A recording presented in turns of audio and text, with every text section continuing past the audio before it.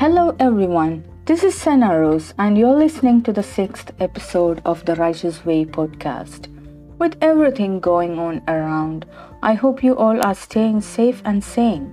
It's surprising how the world has changed and how we all are trying so hard to get it back to its old ways. But then this is how we do it. We survive and do our best. In the creative field, I believe it has made quite an impact. Of course, even the introverts have begun hating the lockdowns and staying home now. And as far as people who draw their energy from outdoors and people are concerned, the past 1.5 years have drained them of the last drop of creative energy.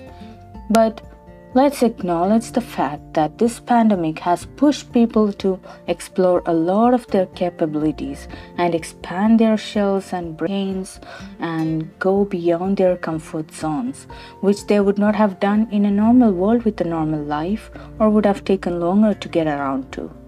Like, for example, how I started podcasting. So today we are talking about creativity, more specifically exploring the question, when is the best time to be creative? This would be about passion and neuroplasticity versus inspiration in creativity.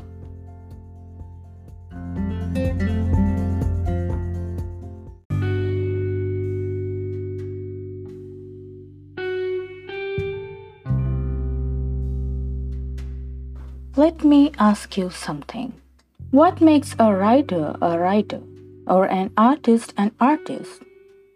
Primarily, it's their creativity which is fueled by imagination. But then the world has more creative people than those who have actually pursued their creative arts and produced something worth remembering. Why is that so? Why are some people more creatively successful than others? Is it because they are constantly inspired by something and own a think tank that overflows with the muse? Or is it because their well of stories and thoughts never get dry? Or is it because they put in more effort and prioritize their art over everything? Let's try to answer this. Creative people who realize that they cannot do without what they are capable of pursue their art. Of course, the daunting act takes courage, and creativity bursts forth when one summons the courage to seek it. But the thing is, you cannot say when the muse strikes you. You cannot stop imagination from taking place when it does. You cannot predict what elicits a certain idea in your head. So how do we capture it? The way to capture it is to be ready all the time. Passion doesn't wait for inspiration. Imagination doesn't wait for inspiration. Words get strung in the least way we expect, and that string of words could portray a whole new world when you look at it later. I remember using such bursts of thoughts in my fiction books, and I'm so glad that I took notes whenever an idea struck me. Many entries from the storyteller's diary in my second novel, The Storyteller, were random thought notes in my note-making app over the years.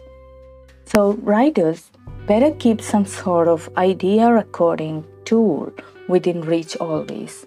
It could be a notebook and a pen, a note-making app on your phone or other gadgets, or a voice record if you like to speak out your thoughts.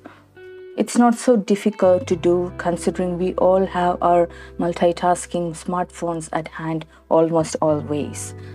So here is a quote by artist and author Bruce Garembrand to smooth the foundation I've just laid down on the topic. Creativity doesn't wait for that perfect moment. It fashions its own perfect moments out of ordinary ones. Right? So now we go on to neuroplasticity and creativity. What is the connection between these two? Here's it. If you wait for inspiration to strike, you might wait a bit too longer than necessary. You might do much better when you make it a habit to sit and write, not to push yourself too hard, but to let yourself experiment, make errors, and rectify them.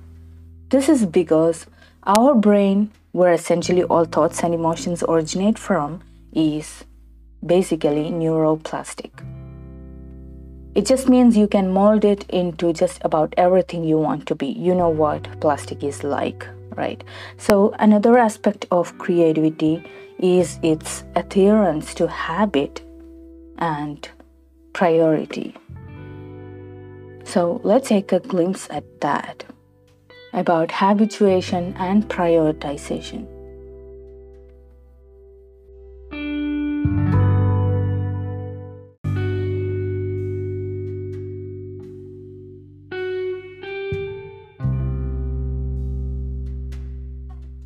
Habituation and prioritization. These are the two processes that press the buttons when you need to knead and mold your brain into what you want it to perform. The brain programs itself into acting upon what we make ourselves do. Let me break this down into simpler terms for you. Every time we learn or make a habit of something or regularly think about something, neural connections are formed in our brain. There are neural connections or synapses for everything that gets some solid attention from us. It could be a thought or an emotion. It could be about a person, a passion, a dream job, or a life change you have vested interest in. The more you do and think something, the stronger those synapses grow and the more it becomes a part of who you are. The changes in neural pathways take place when the brain resorts to synaptic pruning. You know what pruning is in gardening. So, this is the process by which the brain deletes the neural connections which are not necessary or useful to us anymore, thereby strengthening the necessary and useful synapses and inculcating what is important to us. Now you get an elementary picture of what happens in our brain when we do something regularly. We get wired to do it. For example, when you decide to work out, you just decide it, think about it, and maybe get motivated for a day or two. You slip back to your sedentary state in no time, most probably. But at the same time, instead of planning to work out, if you just start doing exercises, your brain runs the command accordingly. Hey, she's exercising to stay fit, to stay healthy. You better stay away from junk food and sugars. The bottom line is, just thinking or planning doesn't hurt the deal, but acting does. Your brain equips you to habituate something if you do it, not if you just think about it. Thinking precedes action anyway, so you need to begin acting on your thoughts towards your goals.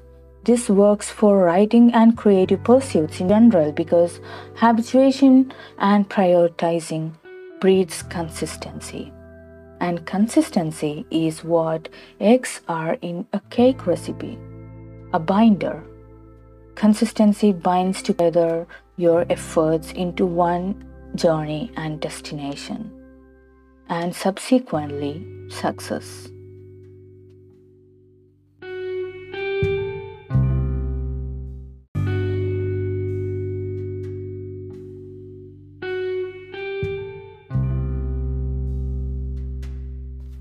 So, when is the best time to be creative? Here's what I think. The best time is now. Now, when you are idling and poring over social media because you are uninspired. Now, when you are constantly making guilt trips because you have not really felt like writing a new page. Now, when you stall on opening your work in progress or rather regress just because you have not felt inspired by your life or surroundings. And the reasons, the scenarios could be anything. Your inspiration lies right in there, where you have written some words and left them to fend for themselves. Your inspiration dwells in those pages that are waiting for continuity and completion. It is in there that you wove a web of beauty. That's where you need to get caught again. Within you, within your art. Sometimes you need to carve out time from whatever mood you are in and set to work. If you are creatively blocked for reasons unknown, gratitude might help. I've talked about in the third episode if you need some kickstart on the process. The mundane moments might as well be transformed by bringing on some words to the page instead of waiting for the moments to become extraordinary by themselves. So, whenever you are dissatisfied with the way your creative life is going, you need to refocus and ask yourself a few questions. Have you really prioritized it enough for your brain to consider it indispensable and make it happen? How important is your creative passion to you? What is the future you wish to see with regard to that in your life? And what are you doing to make it happen? A lot of advice on creativity is just the same. Even this has been said before, done before. But then, why am I talking about all of this again and again? It is for the sake of habituation and synapses. The more we listen to something or read something, our brain is going to register it with some solid synapses. We are not just what we think, we are also what we understand and believe in. Today, I will wind up with something new. If you have been in a creative rut, here are 5 book recommendations that could pull you out of it. I'm not a big fan of self-help books or nonfiction in general, but when it comes to writing, I'm ready to break those idea shells. These are not self-help books because these are by writers and, they are just talking about what they know best, what they do best. They're just talking about writing. So here we go. My first recommendation is something that is pretty simple and easily comprehensible. It caters to the creative population in general, not just writers. The book is Big Magic by Elizabeth Gilbert. It talks about creative living beyond fear. Another one that is for everyone who loves art of any kind is Art Matters Because Your Imagination Can Change the World by Neil Gaiman. It is a tiny hardcover book illustrated by Chris Riddle. The third book is The Gift, How the Creative Spirit Transforms the World, written by Lewis Hyde. The fourth one is the inevitable one in every writer's TBR, On Writing, A Memoir of the Craft by Stephen King. The fifth one is also a must-read for writers, Bird by Bird, Some Instructions on Writing and Life by Anne Lamott.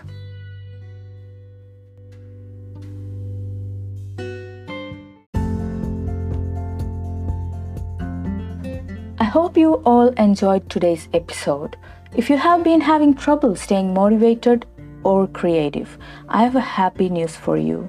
The Righteous Way Literary Services, which is under construction right now, is going to come up with some great mentorship programs for those who are struggling to get their story down, besides the editing services. So tune into our social media posts for the website launch and start of our services. For now, the basic details are on a page at therighteousway.com. So that's for an update. If you liked today's episode, share it with your creative circle and connections. Share the link from your favorite podcast platform and leave feedbacks or questions, if any, through my website at www.sonaros.com or through my social media handles. Until we meet again, try your best every day, but be kind to yourself and take a break occasionally. Stay safe and love yourself. Bye.